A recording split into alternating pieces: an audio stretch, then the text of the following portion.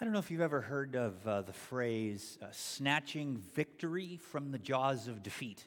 Have you heard of that phrase before? Is that something you've heard of? It's basically the idea that, a sports team or you're the person that you're cheering for, they're down, it doesn't look like they're going to win, and then all of a sudden something happens. Somebody hits a home run in the ninth inning, or somebody scores with just seconds to go, and it kind of turns the game, and they're able to snatch victory from the jaws of defeat. Perhaps a lesser-known saying is the exact opposite of that phrase. Snatching defeat from the jaws of victory. Have you heard of that saying? That's where a team that is up or someone that is about to win is about to just achieve the success they've always wanted, and something horrible happens, and it's their fault. And they don't win. They don't achieve the success that they wanted to. If you've never heard of that phrase, if that's something new to you and it's hard to imagine, let me give you the story of Matt Emmons. Matt Emmons knows what it means to snatch defeat from the jaws of victory. Matt Emmons is an American air rifle shooter and is Olympic quality, has qualified and participated at the Olympics for a number of years. And back in 2004, Emmons participated and competed in the three-position event. That's where participants shoot from their stomachs, their knees, and their feet at a target 50 meters away. Going into his final shot, Emmons was the clear winner. All he had to do was make a mediocre shot, an easy shot. He didn't even have to hit a bullseye to win. He just had to hit the target, and he would have had gold. And instead, he shot someone else's target. He got a score of 0. It was one lane over, so it wasn't off by much, but it was enough. He finished 8th. He went from 1st to 8th place just by shooting at the wrong target. I don't think that saying, snatching defeat from the jaws of victory, is just limited to the world and arena of sports. I think that's true for the arena of faith as well. Because I think sometimes people can lose sight of the target that they are aiming at. The question is, how does that happen? How does it happen that we lose sight of the target of what it means to love the Lord your God with all your heart and soul and mind and strength, and love your neighbor as yourself, to help live a life that not only follows Jesus, but helps others follow Jesus with everything we have and everything we are? How does it happen that Christians will do that? Well, we know the story of the parable of the sower, where Jesus says that the sower goes out to sow seeds, and that some soil's hard and people don't receive the word. Soil is hearts, of course, and some people don't respond. Some people do respond, but it doesn't get enough roots, and so it dies, and so on and so on. One of the things that Jesus says that I think is remarkable to me and has actually been a struggle for me is the ones where the soil is surrounded by rocks and weeds, and the seed falls into that place and it grows up for a time, but then the things of the world are a distraction, and they seem better than what Jesus is saying follow and do, and those people do not produce a harvest. That seed does not produce a harvest. When I think about that, I kind of struggle with, well, how would that look in real life? That someone would say, I found Jesus and I love Jesus, but this is better and I want this more. How does that actually work? I think one of the ways that it works in life, one of the reasons why people lose their hope when life gets dark, it's that it's based on this idea. What happens in life isn't fair. All of us have a moral compass that says good deeds should be rewarded and bad deeds should be punished. Does that make sense? We grew up with stories like that as kids. We teach them to our kids. We even demonstrate that to our kids. When they do well, they're rewarded. When they disobey, we punish them. Good deeds are rewarded. Bad deeds are unrewarded. And we know as Christians that Jesus says our life on this side of life is to take up our cross and follow him. We accept that. But that becomes exceedingly hard to do when we watch others get away with sin. And that becomes harder when it seems like their wicked behavior, the way that they live outside of Jesus, living selfishly, living for themselves, isn't punished. But it seems to be rewarded. They seem to gain more than we would as righteous people. Have you ever felt that? Have you ever looked at people going, wait, they did this and it was wrong, but it seems like they're getting rewarded? I think you see that early on in school, where you're assigned the dreaded class project or group project, right? And someone in your group doesn't take their lion's share of the work. And yet it seems like they get most of the credit. Oh, that's frustrating. I wish I could say that that just happens in grade school, right? But when you get older and you get into the workforce, sometimes you're assigned a team where to be honest, you know who the weakest link is. And the weakest link, it's not that they are trying to do it and can't. It's that they aren't trying at all. And they're refusing to help and refusing to participate, but they're rewarded in some way. How many times have you seen that a person gets an advancement or a person gets a job opportunity or a promotion or a raise, not because of what they do, but because of who they know? You apply for a job and you're the best candidate for the job, but they hire their relative to take the role and responsibility. All those things are so frustrating. And when it gets worse and worse and worse, like when it gets clearly into the area of how could they do that, we all agree that that's wrong. How come they're not being punished and instead being rewarded? That is some of the most frustrating times as a believer. Because we have a God who is all powerful, right? We have a God who sees all. We have a God who can do something. Why does it seem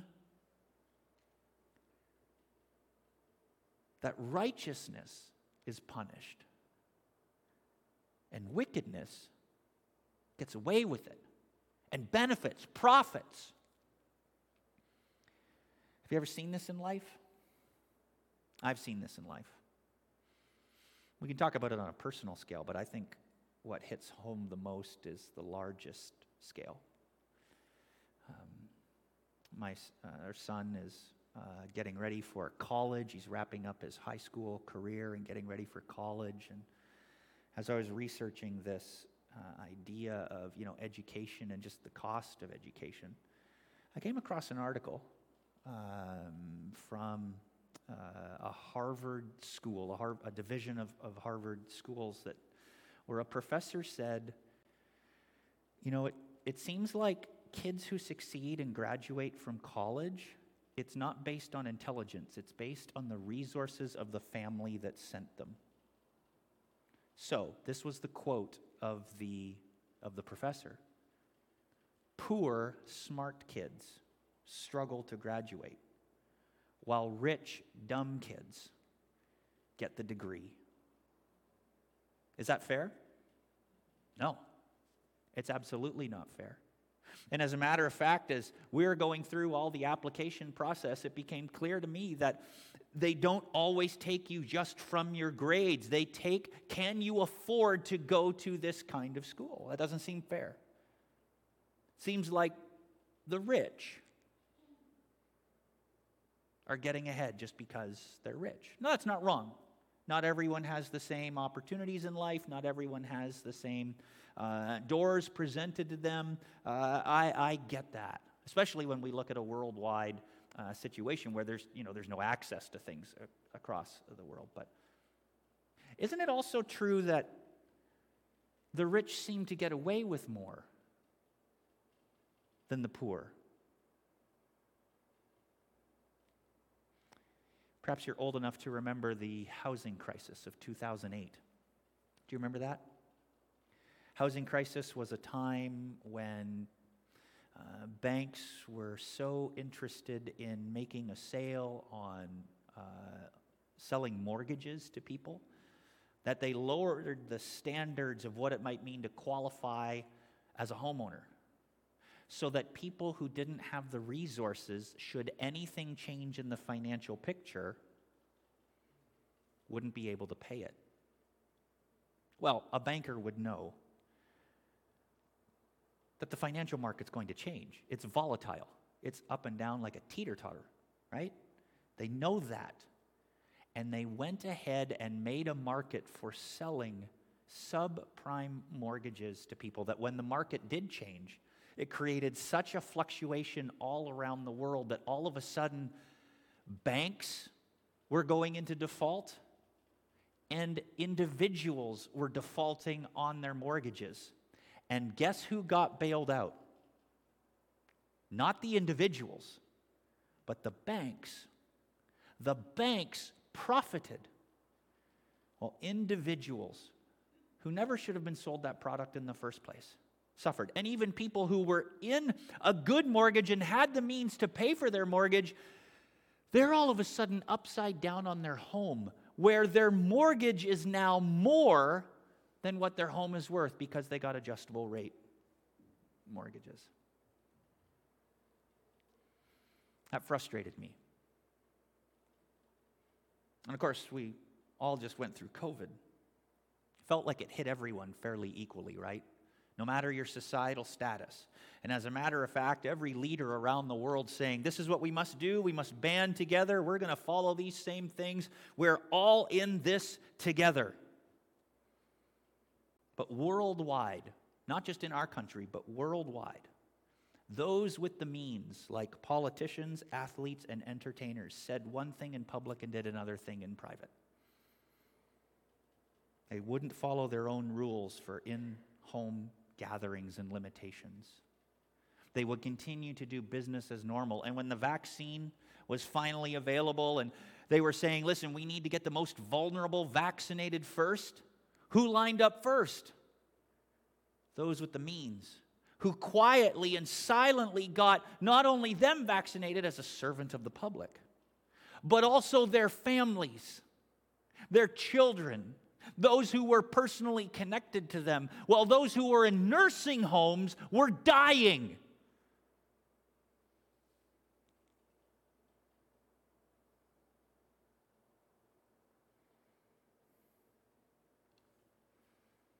It's also interesting out of COVID that nearly 500 people became billionaires. And the richest among them doubled their fortune over the last 2 years. Meanwhile, the greatest majority of humanity is worse off. Regular people suffered through the pandemic, while the rich seem to say one thing, do another, ignore their own rules. As a matter of fact, Gabriella Boucher, the executive director of Oxfam International, a worldwide organization dealing with poverty around the globe, said this: if the 10 richest people on the planet were to surrender 99% of the wealth they gained during the pandemic, we would have enough money to vaccinate the world. A country would not have to buy vaccines. They would have been paid for free.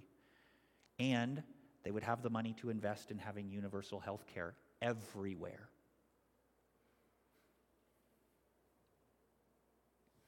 What good is following the rules when it seems like following the rules gets punished?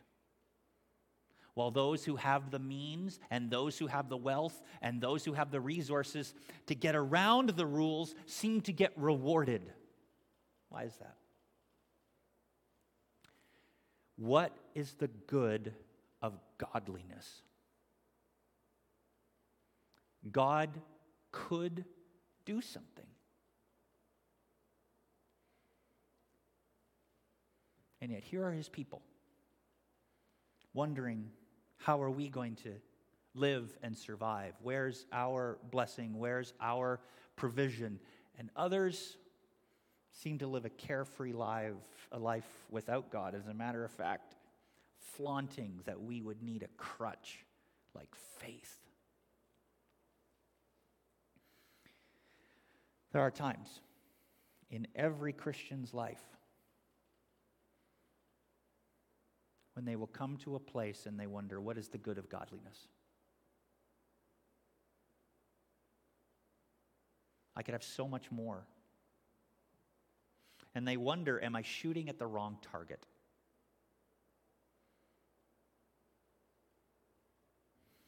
If you ever felt that, if you've ever wondered, what is the good of godliness?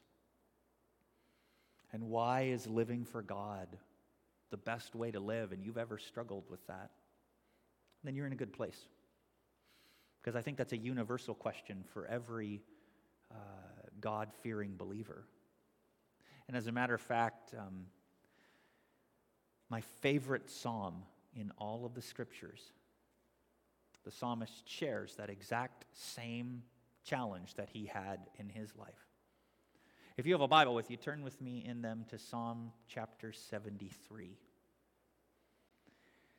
If you don't have a Bible with you, you can follow along on the screen, but let me encourage you that if you do have a Bible, you do have a Bible app on your phone, you can take it out and you can follow along and you can make notes as we go through this rich scripture together. What good is righteousness when it's those who have that are rewarded, especially when they are unrighteous, especially when they are wicked? That's what the psalmist asked in Psalm 73. He said, "Surely God is good to Israel, to those who are pure in heart. But as for me, my feet had almost slipped. I had nearly lost my foothold, for I envied the arrogant when I saw the prosperity of the wicked. They, the wicked, have no struggles. Their bodies are healthy and strong. They are free from common human burdens. They are not plagued by human ills. Therefore, pride is their necklace. They clothe themselves with violence. From their callous hearts comes iniquity. Their evil imaginations have no limits. They scoff and speak with malice. With arrogance, they threaten oppression. Their mouths lay claim to heaven, and their tongues take possession of the earth. And therefore their people turn to them and drink up waters in abundance. They say, how would God know? Does the Most High know anything? This is what the wicked are like. Always free of care. They go on amassing wealth. Surely in vain I have kept my heart pure and have washed my hands in innocence. All day long I have been afflicted, and every morning brings new punishments." If I had spoken out like that, I would have betrayed your children. This is a deep, deep revelation of a worship leader in ancient Israel who is clearly struggling with, where's the care that I sing about in the worship services? Where's the provision for me? I've spoken out for you. I've served you. I've listened to you. And yet it's other people who are being blessed, people who defy you, people who deny you, people who say, where's your God now? And they're drawing a crowd. They're the ones that are the influencers. They're the ones who are shifting and changing culture.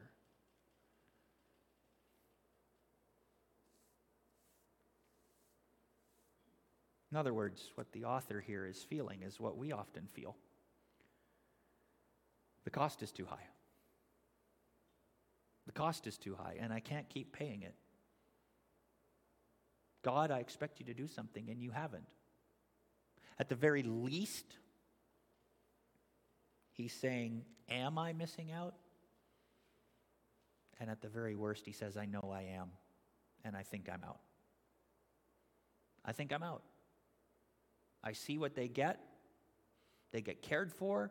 They have a plan. They have a future. When trouble hits, they have options. I want those things. I want to know that I'll be able to retire when I'm older. And when I retire, I want to have a healthy body so I can do the things I want to do.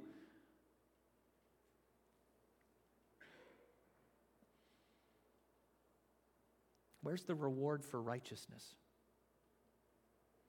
All he did was suffer. It seemed to him that the people who had and were flaunting it had no humility.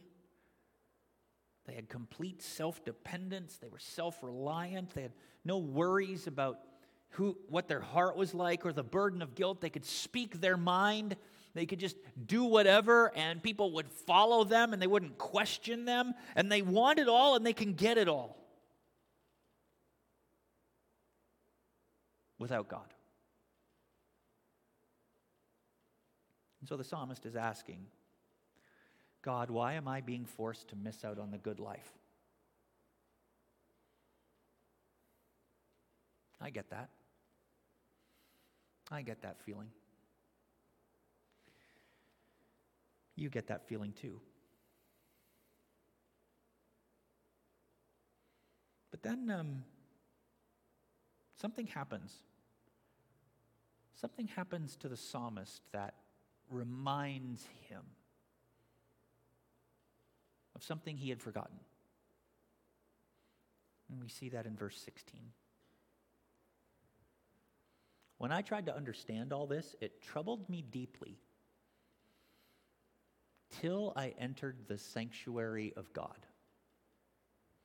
Then I understood their final destiny. Surely you place them on slippery ground, you cast them down to ruin. How suddenly they are destroyed, completely swept away by terrors. They are like a dream when one awakes. When you arise, Lord, you will despise them as fantasies. The psalmist walked into church. And the songs they sang and the message that they heard for the day from the liturgy all of a sudden clicked. That there's more to life than this life right now. And he took a larger view, and he looked at what happened to nations that decided to defy God and stand in his face. And he would have stories, as the people of God, of what it meant to try and stand against God. Perhaps he thought back to the story of Goliath and the Philistines, as they stood challenging them. Where are your gods? Send us your best warrior, your champion of your gods. And David comes out, shepherd kid. Oh, this is unmatched. Where are you sending me? David said, you defy the armies of the living God, and he has given you into my hands. If you grew up in church, you know the story. One stone. David went, killed Goliath. Goliath fell. And David chopped off his head, and the whole Philistine army was routed. Maybe he thought back to victories and stories that he had learned sitting around the campfire of the Exodus, of what happened when Pharaoh refused to let God's people go. Thought he could go toe-to-toe with God. And Pharaoh didn't just lose, but he lost everything. And God rescued his people effortlessly.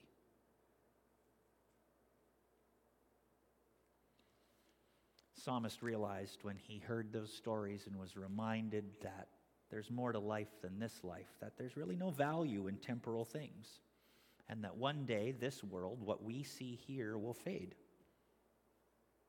Some of you that are older understand this better than some of you that are younger. I'm not going to let you choose which camp I'm in. You just, But you know this because you've seen the world change more rapidly in the last century than change has happened at all. Some of you have lived through wars. Some of you were young, but you remember the war to end all wars. And you remember how things have developed to this point where now there's cars and television and the internet, and how things can rapidly change, and how things disappeared from that generation where you were growing up, where you were a child, and now everything is different.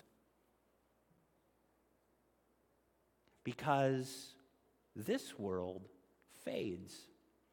And right now, it just seems like it fades faster and faster and faster, the more advanced that we get and the faster we can change. And he saw that.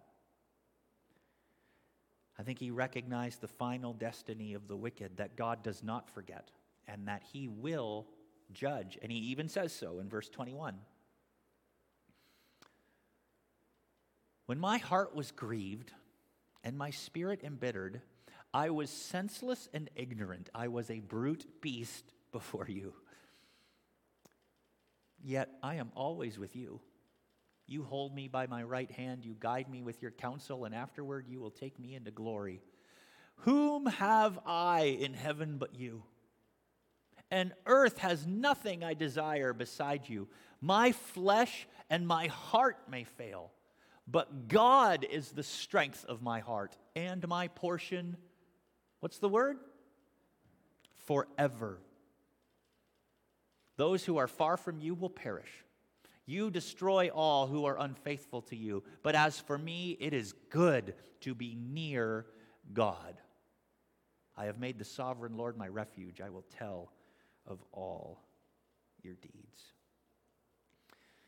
When he calls himself a brute beast, I believe the original Hebrew is saying that I was an idiot. I was saying, God, where's all the good stuff for me? And it was only when he entered into the sanctuary of God, only when he got into the presence of God, only when he got into a service with the people of God did he remember that he didn't need God's blessings when he had God himself. Someone who would counsel him, guide him, be with him, comfort him, no matter what he went through, like David would say in Psalm 23.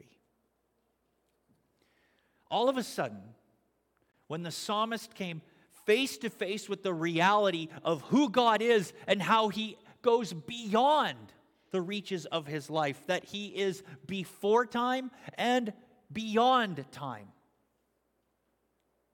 he realized what he had, and that he had something better than all the good things that this life can offer. He discovered God, he said. He held my hand, he said, and I experienced the reality of what I gain because of righteousness. It's not stuff from God that I want. It's not blessings from God that I want. I want you. And even when I was a brute beast, you were with me. I had you. See, that's why living for God is the best way to live. Because we get a taste of what eternity will be like. We gain his counsel now. We gain his presence now in limited ways where we can't quite see and can't quite fully understand and grasp, and so the only response is to live by faith. But that faith says that one day we will see what we can't fully understand now, that we will know fully in those days that there is coming an eternity where God will come as the righteous judge of the world, dividing sheep and goats and saying, I knew you. Well done, good and faithful servant. Or saying, depart from me, because I never knew you.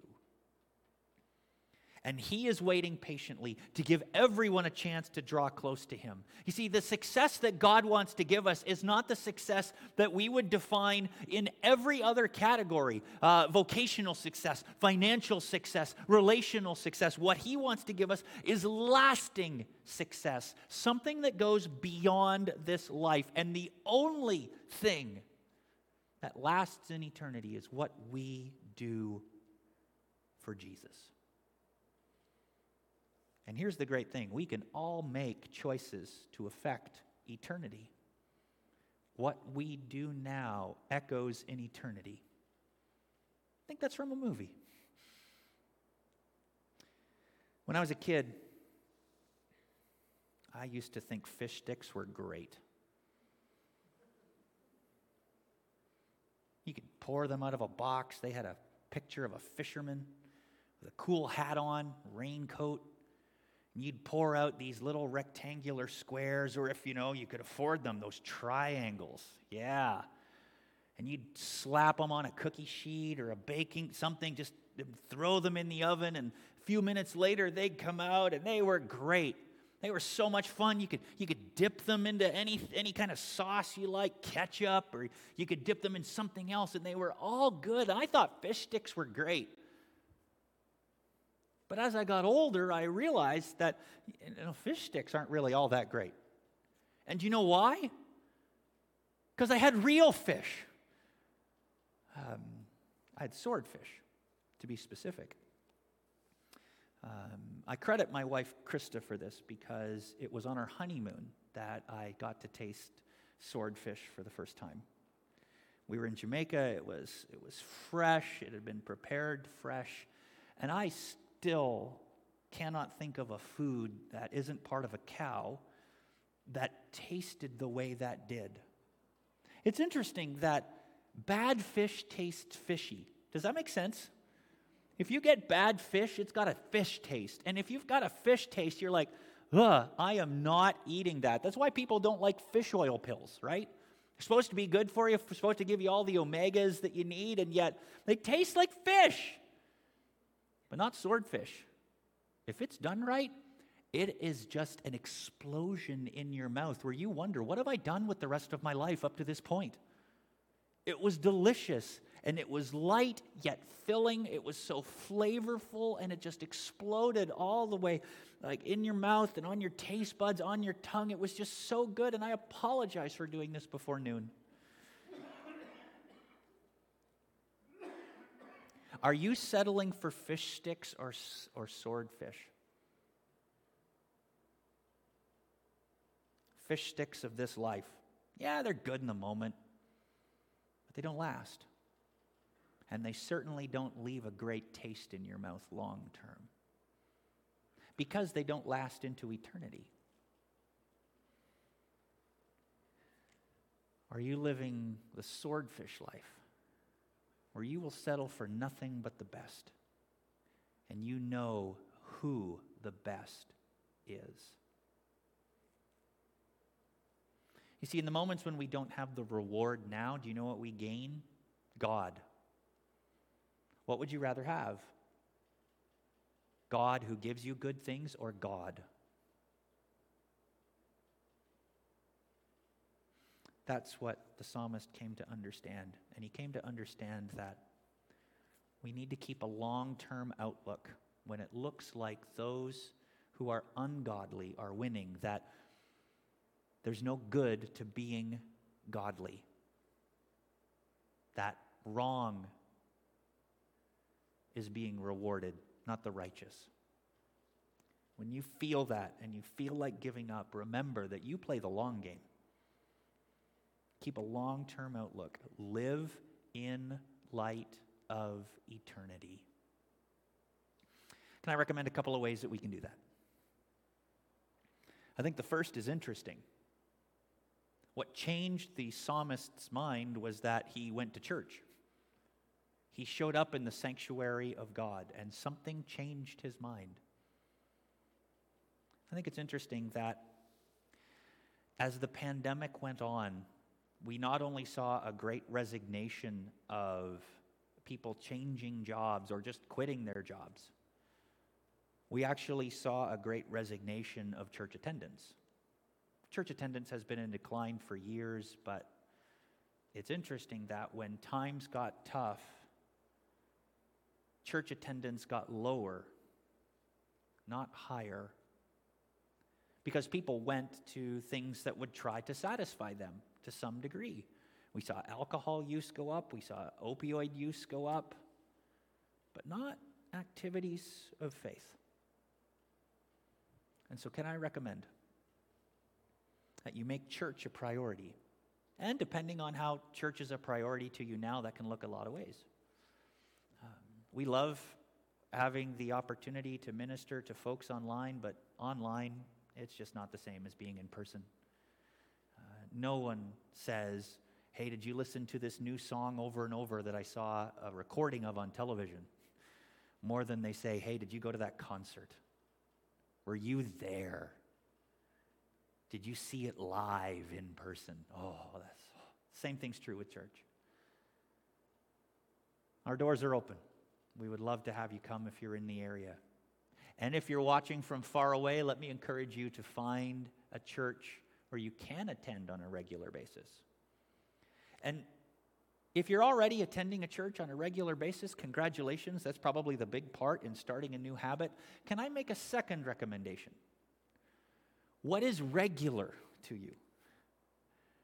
Might I suggest to you that regular might be at least weekly, rather than once a month, twice a month.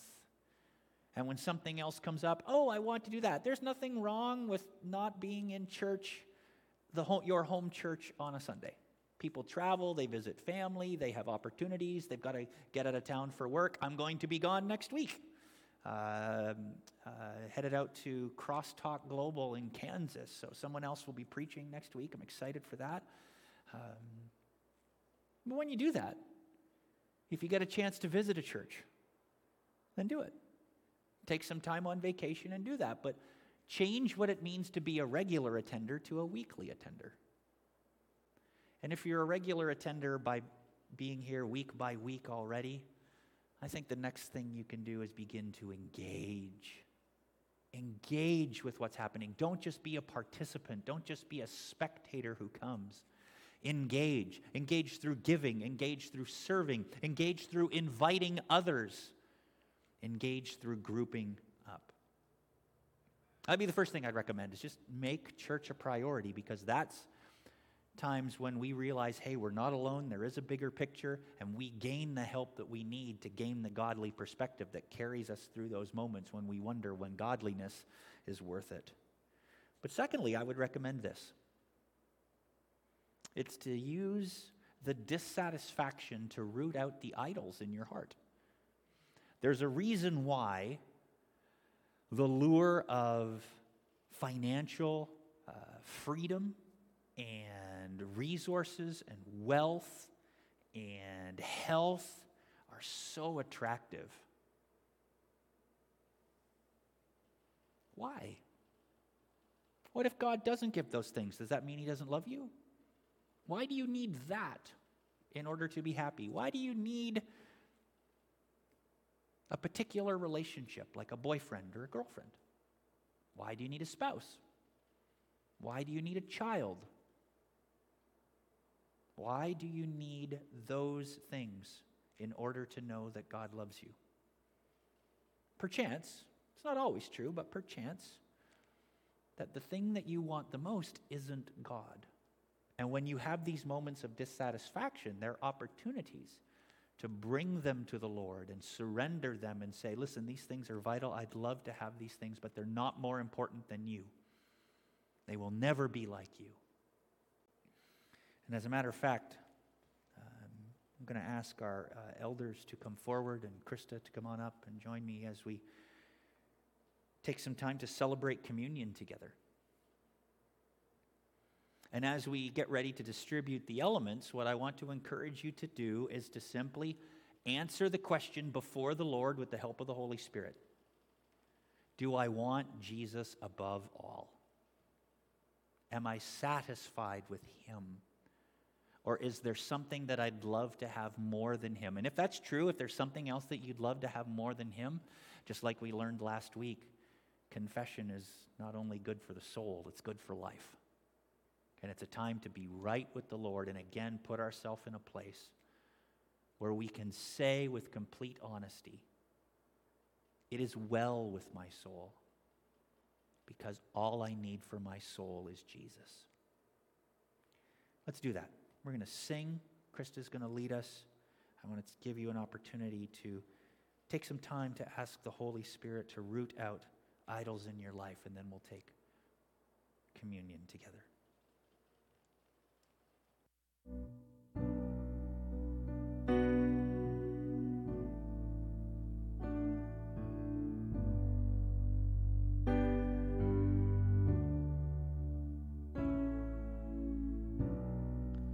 Savior, I come, quiet my soul.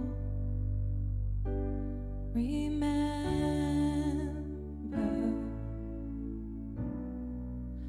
redemption's hill, where your blood was spilled for my ransom.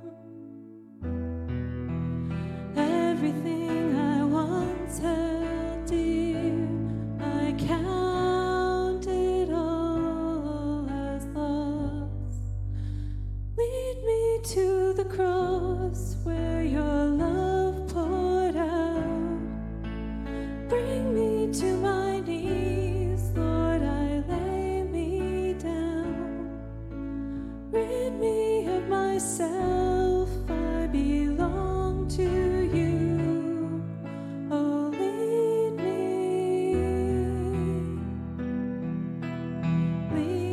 me to the cross.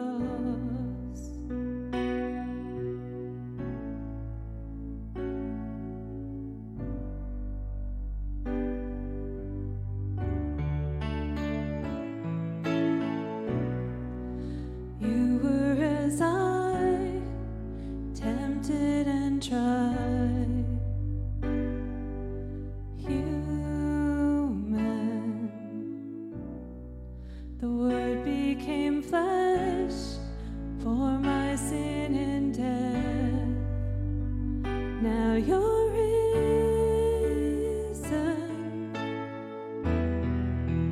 Everything I once held dear, I count it all as loss. Lead me to the cross where your love poured out. Bring me to my knees, Lord, I lay me down. Rid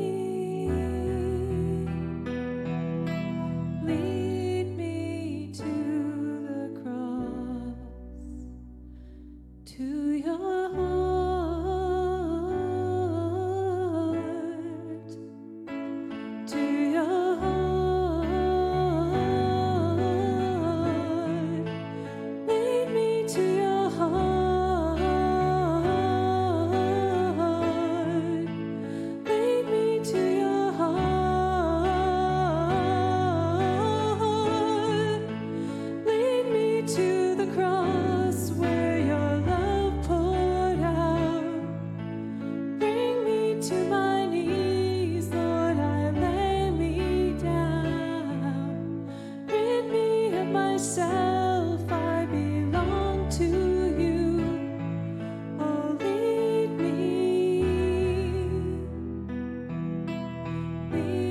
me to the cross.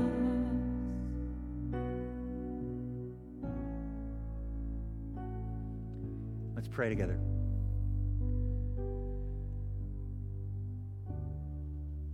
Lord, in our hand we hold a symbol of the price that was paid for us to be right with you. The body and the blood of Jesus that was broken and poured out for us. Because there are times, Lord, in our lives when we want something other than you.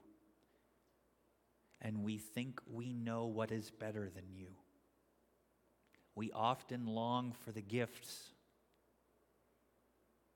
not a relationship with the giver. But there is nothing like knowing that Almighty God is our Heavenly Father and is with us, caring for us and providing for us, not only in this life, but the next life. And any sacrifice that you ask us to make will be no greater than what Jesus was asked to do.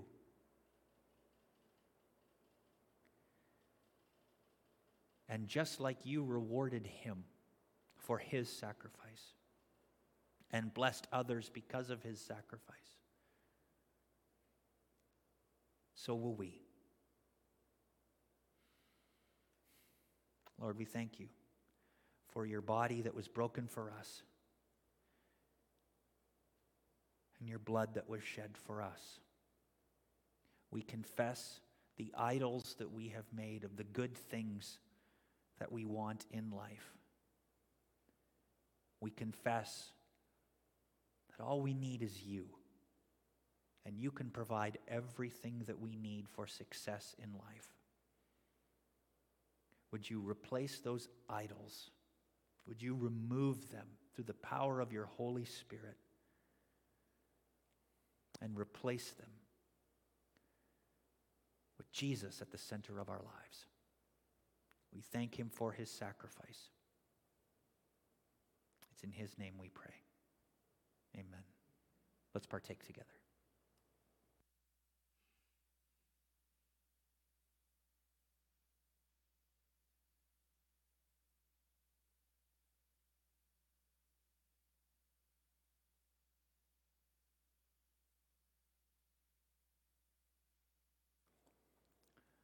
Why is living for God the best way to live? Because the benefits are not only in this life, but for all of eternity where we will know him fully. So let's live in light of the eternity that is to come, because it is our best life right now.